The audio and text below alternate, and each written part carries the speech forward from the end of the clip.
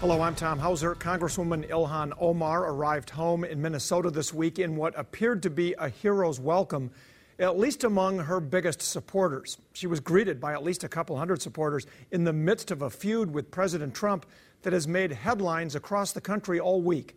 Here's Callan Gray with a look at Omar's arrival at the airport and a town hall meeting a couple hours later.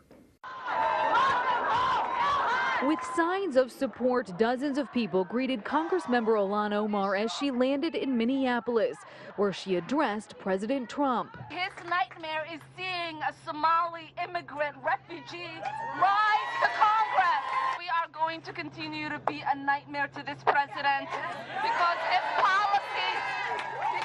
policies are a nightmare to us. This comes a day after this happened at a North Carolina rally. The president was silent for nearly 13 seconds, but Thursday morning... But it was quite a chant, and I felt a little bit badly about it, but I will say this, I did, and I started speaking very quickly. I think it's racist, as we've been talking about. I also think it's really mean-spirited. More than 100 people packed a Minneapolis community center Thursday night. I think it's important really to support her right now. As Congressmember Omar and her colleague from Washington State outlined a plan for Medicare for all. I know there are a lot of people that are trying to distract us now, but I want you all to know that we are not going to let down. Under the act, everyone would be covered. U.S. citizens would automatically be enrolled at birth, and there wouldn't be deductibles or co-pays, a policy many were anxious to hear. We have people dying because they don't have health care. So that means that our system is failing. Many hoping policy rises above the rhetoric. Callan Gray, 5 Eyewitness News. Republican Congressman Tom Emmer of Minnesota says he disagrees with how the president went about criticizing Congresswoman Omar and 3 other minority members of Congress, but he staunchly defends the president against accusations he's a racist. There's not a racist bone in this president's body. What he was trying to say, he said wrong. Okay. What he was trying to say is that if you don't appreciate this country, you don't have to be here. That goes for every one of us. It has nothing to do with your race, your gender, your family history. Emmer, of course, will play a key role in trying to lead a Republican takeover of the U.S. House as the chairman of the National Republican Congressional Committee. The revolving door at the Department of Human Services continues to spin. 2 deputies who resigned earlier this week are now back at Minnesota's largest state agency.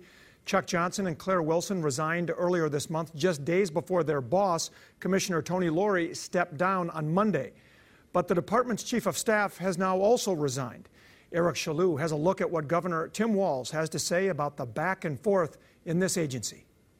In a statement to 5 Eyewitness News, the governor's spokesperson wrote he is pleased that the 2 deputy commissioners have decided to stay for the time being so that there is a stable leadership team in place to manage through the transition to a permanent commissioner. The 2 deputy commissioners gave no explanation last week as to why they were leaving, but the governor said they weren't pleased with the department's direction. On Monday, Commissioner Tony Laurie resigned, giving no explanation either, other than a new leader was needed. Republican lawmakers say they want to know what's going on inside the department. Whatever the upheaval is, whatever the turmoil is that's occurring in there, we've now had the top 4 people leave. Now 2 people come back. It's truly bizarre. Eric Chaloux, 5 Eyewitness News. Meanwhile, DHS Chief of Staff Stacey Weeks also resigned. She previously worked with former Commissioner Laurie in the Minnesota Senate. The governor is still working to find a permanent commissioner to take over at DHS while Pam Wheelock serves as acting commissioner. Minneapolis Police Chief Madera Arredondo wants 1,000 officers on the streets by 2025. This all comes after an increase in violent crimes in the city this summer. We need to get to having 1,000 911 responders. I want to make that very clear. That's the folks who are going to be out there, the men and women, responding to those 911 calls. Right now, there are about 600 police officers who respond to 911 calls and a couple hundred more who are investigators and administrative officers. The chief says there were more than 1,200 calls for serious crimes that went unanswered in 2018 because the MPD did not have enough officers to respond. Mayor Jacob Frey has given his support but made no promises. I can't make a commitment on a certain number over a certain year or by a certain year simply because there's other budgetary constraints. I do support the chief in increasing the size of the police department. This is considered as the chief's opening act as the budget process starts for next year. The next step is a formal presentation from the chief as Mayor Frey puts his budget together for the city council.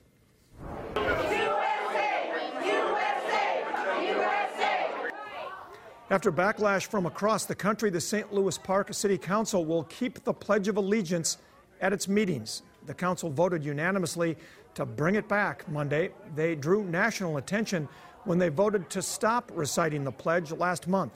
Large crowds showed up, divided on the issue. I want to make sure that our traditions continue to be recognized because this is a great country. Our pledge needs to be said. I agree with the council in that the pledge should not be said before meetings because it might ostracize some people. Some on the council say they've received death threats over the debate. The mayor of St. Louis Park calls it one of the most challenging times in the city's history.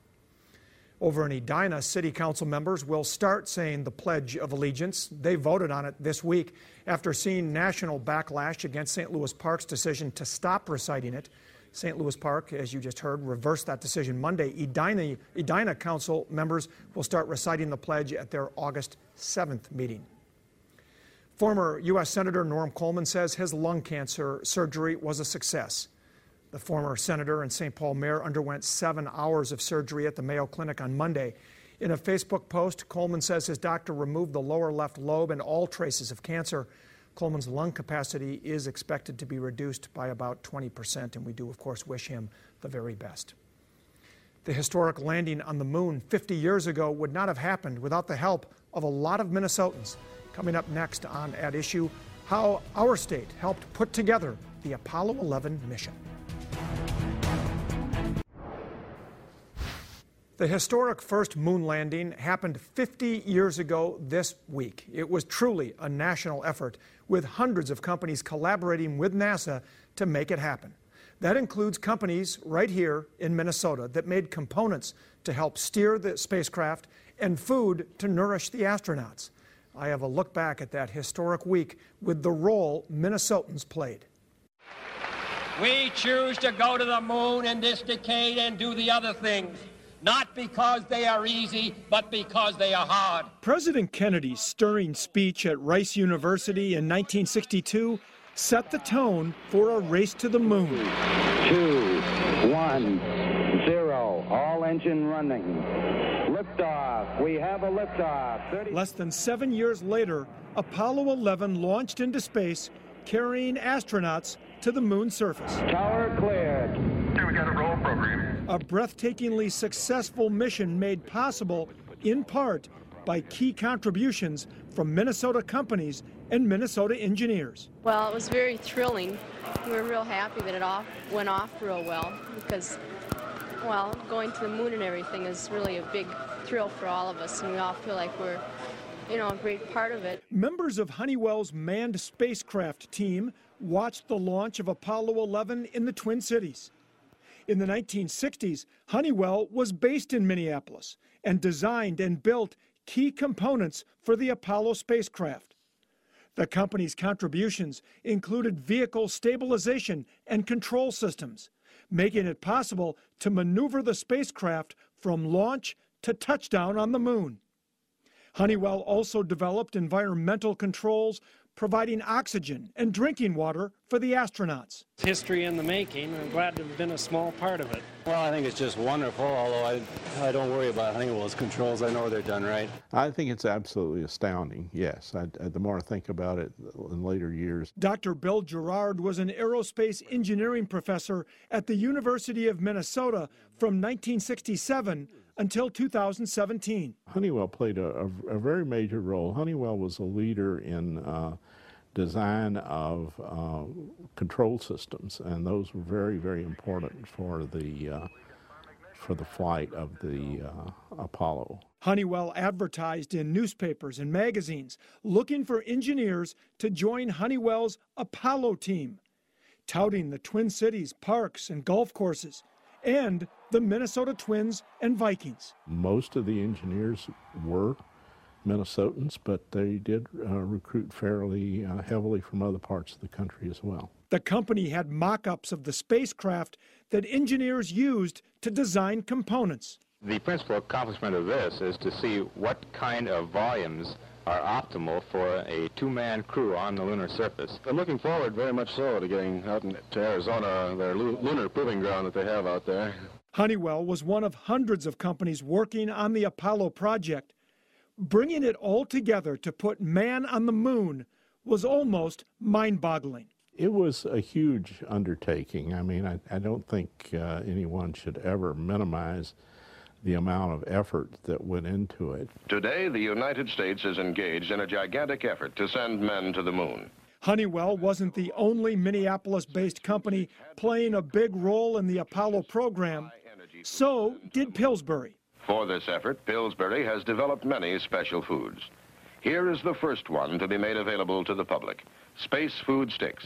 But it was the engineering by companies like Honeywell that made the moon landing possible 50 years ago. I feel like the 6 years I spent on the program are really worthwhile now, because this is what we've really been after, and it looks like it's really going to go, and we're real happy about it. Putting Minnesota's stamp on one of the greatest technological achievements in history. It's one small step for man.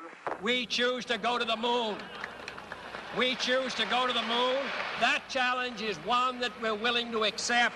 One giant leap for mankind. Really a remarkable time in history. Now, Minnesota also received some tiny moon rocks after the first and last moon missions. One of them is on display in the lobby of the Science Museum of Minnesota in St. Paul. It's behind glass and in the original plaque that was sent to the Minnesota governor's office after the first moon landing. There's another moon rock in safekeeping at the Minnesota History Museum. Both rocks were part of a goodwill program to share the historical achievement with every state and country.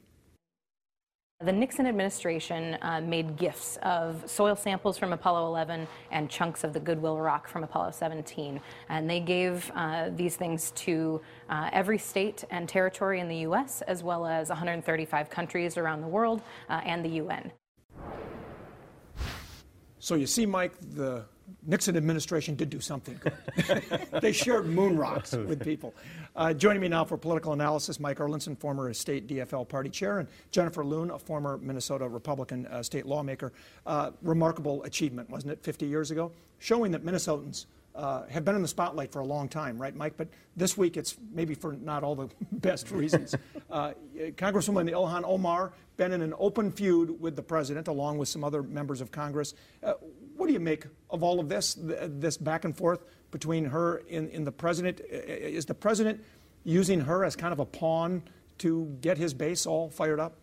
Well, I mean, there's no question of that, I think. The sad part about it is we have a president who is saying racist things and tweeting racist things, right? Along with plenty of sexist things that he said since before he became the President of the United States of America and all the way on through. So he is now continuing to sort of double down on dividing our country in a way to try to get reelected. It was really very disappointing, I thought, that only 4 members of the United States House of Representatives voted for the resolution to condemn his conduct and his comments targeting Ilhan Omar and 3 other members of Congress. And so the fact that people have stepped forward to say that the chant was bad at the rally, but not what the president said is bad, is pretty poor, I think. Well, and there's no question, Jennifer, that people are engaged in this. I tweeted a video of her arrival at the airport where she was greeted by a couple of 100 supporters. And this tweet went viral. It totally caught me by surprise. But as of early afternoon on Friday, more than 10 million people across the country had viewed this tweet.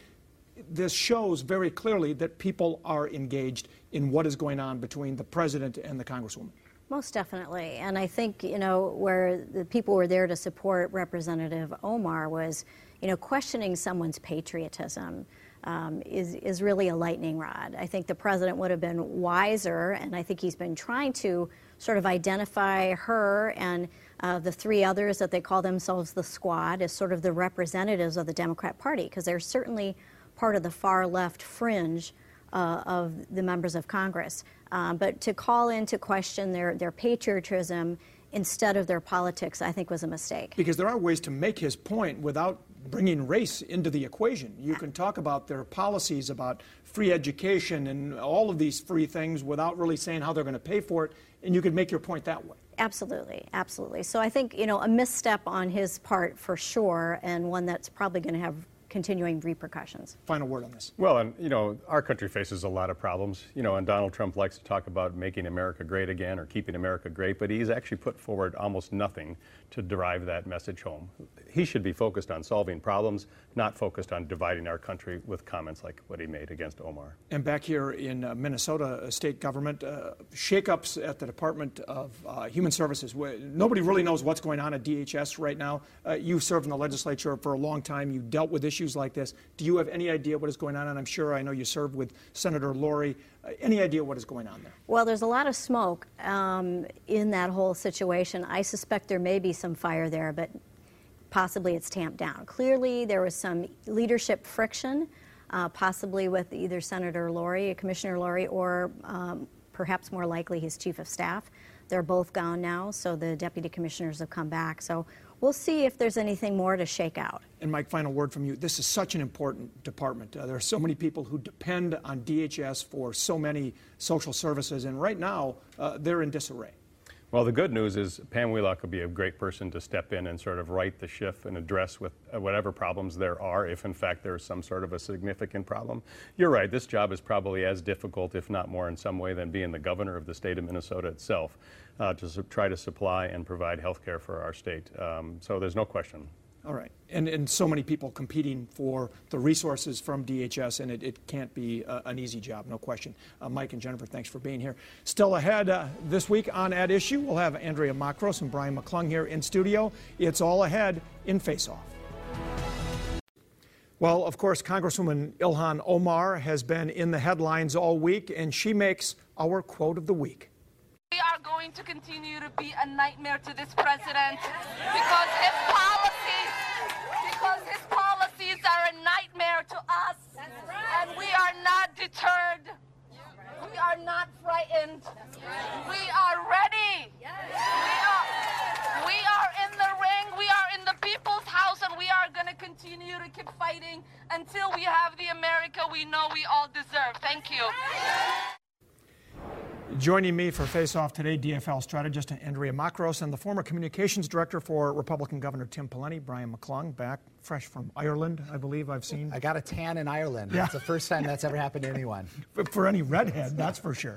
What a week we've had here with Congresswoman Omar. We're going to talk more about that now. And Andrew, we had talked earlier about how engaged people across the country are on this. We have a tweet. Again, we'll give you an update again by Friday afternoon. Well over 10 million views. People just simply watching her arrive at the airport. And of course, President Trump tweeted about this event, saying it was a staged event and, it was fake news and all that. His rallies are all staged, aren't they? First of all, I think he's giving a lot of credit to folks to be able to turn out an event like that on such short notice. I think his remarks actually had the net impact of uniting Democrats at what is normally a very divisive time, but has really brought folks together, uniting not only around Congresswoman Omar, but around the need to elect a different president next year. And as we talked about in the last segment, there are so many ways he could be making his point about Congresswoman Ilhan Omar and the other three members of the freshman members of Congress whose policies he just totally is at odds with, but he either inadvertently or on purpose brought race into the equation. Well, that's right. I mean, you can oppose their policy and should oppose their policies if you disagree with them on socialized medicine, on higher taxes, on issues related to Israel. These are issues that you can have a legitimate policy conversation and debate about, and that's what we should be doing. That's the kind of conversation we should be having. And in fact, prior to this, these four congresswomen were having a feud with Nancy Pelosi. So there was an intra-party fight that was happening among the Democrats. And so from a Republican perspective, perspective, you want to allow that to play out, and instead what President Trump does is he unites Democrats and brings them back together, and I don't think that's helpful for Republicans. And there was evidence of that, as we see in this video we have from her arriving at the airport. Again, this was very organic. We knew about it a couple hours in advance. They just said, hey, people show up, but it takes something to show up at the airport because it's a pain, first of all, to park. It's not cheap, but a lot of people just showed up to support her, and again, he may have had the unintended consequence of bringing Democrats together. You know, this is a nation founded by and for immigrants, and I think his remarks really had the effect of uniting not only Democrats, but reminding folks of just how divisive this president is. So how does he play this? Well, I think long term, he has to, he's already tried to back away, at least from the comments, the chants that happened at the rally in the aftermath of that. But he needs to say, hey, look, these are American citizens. Congresswoman Omar is a Minnesotan. We welcome Minnesotans. She immigrated here legally. She's a legal U.S. citizen. That's what we want. We want more people who are going to be productive members of our society and our state. That's a good thing. That's how we can grow as a state. That's how our economy grows. We need to get to that, say that, and then focus on issues that really matter to people, like jobs and the economy and health care. And just 15 seconds left, but because he could get his Republican base all fired up just by simply pointing out what some of their policies are. Unfortunately, I don't think the president can put the genie back in the bottle on these remarks. I think that he's seen that at his rally it's taken on a life of its own. And I think that's what we're going to continue to see over the next 16 months, a surprise issue every day, and that's just what we've come to expect from this president. And he says he plans to do his best to win Minnesota. We'll see what happens. Andrea and Brian, thanks for being here. Still to come on At Issue, we'll look at the out-of-this-ballpark celebration of the moon landing at the St. Paul Saints game. You don't want to miss this. We'll be back in a minute. The St. Paul Saints are recognizing the anniversary of the Apollo moon mission with a celebration that hit it out of the ballpark.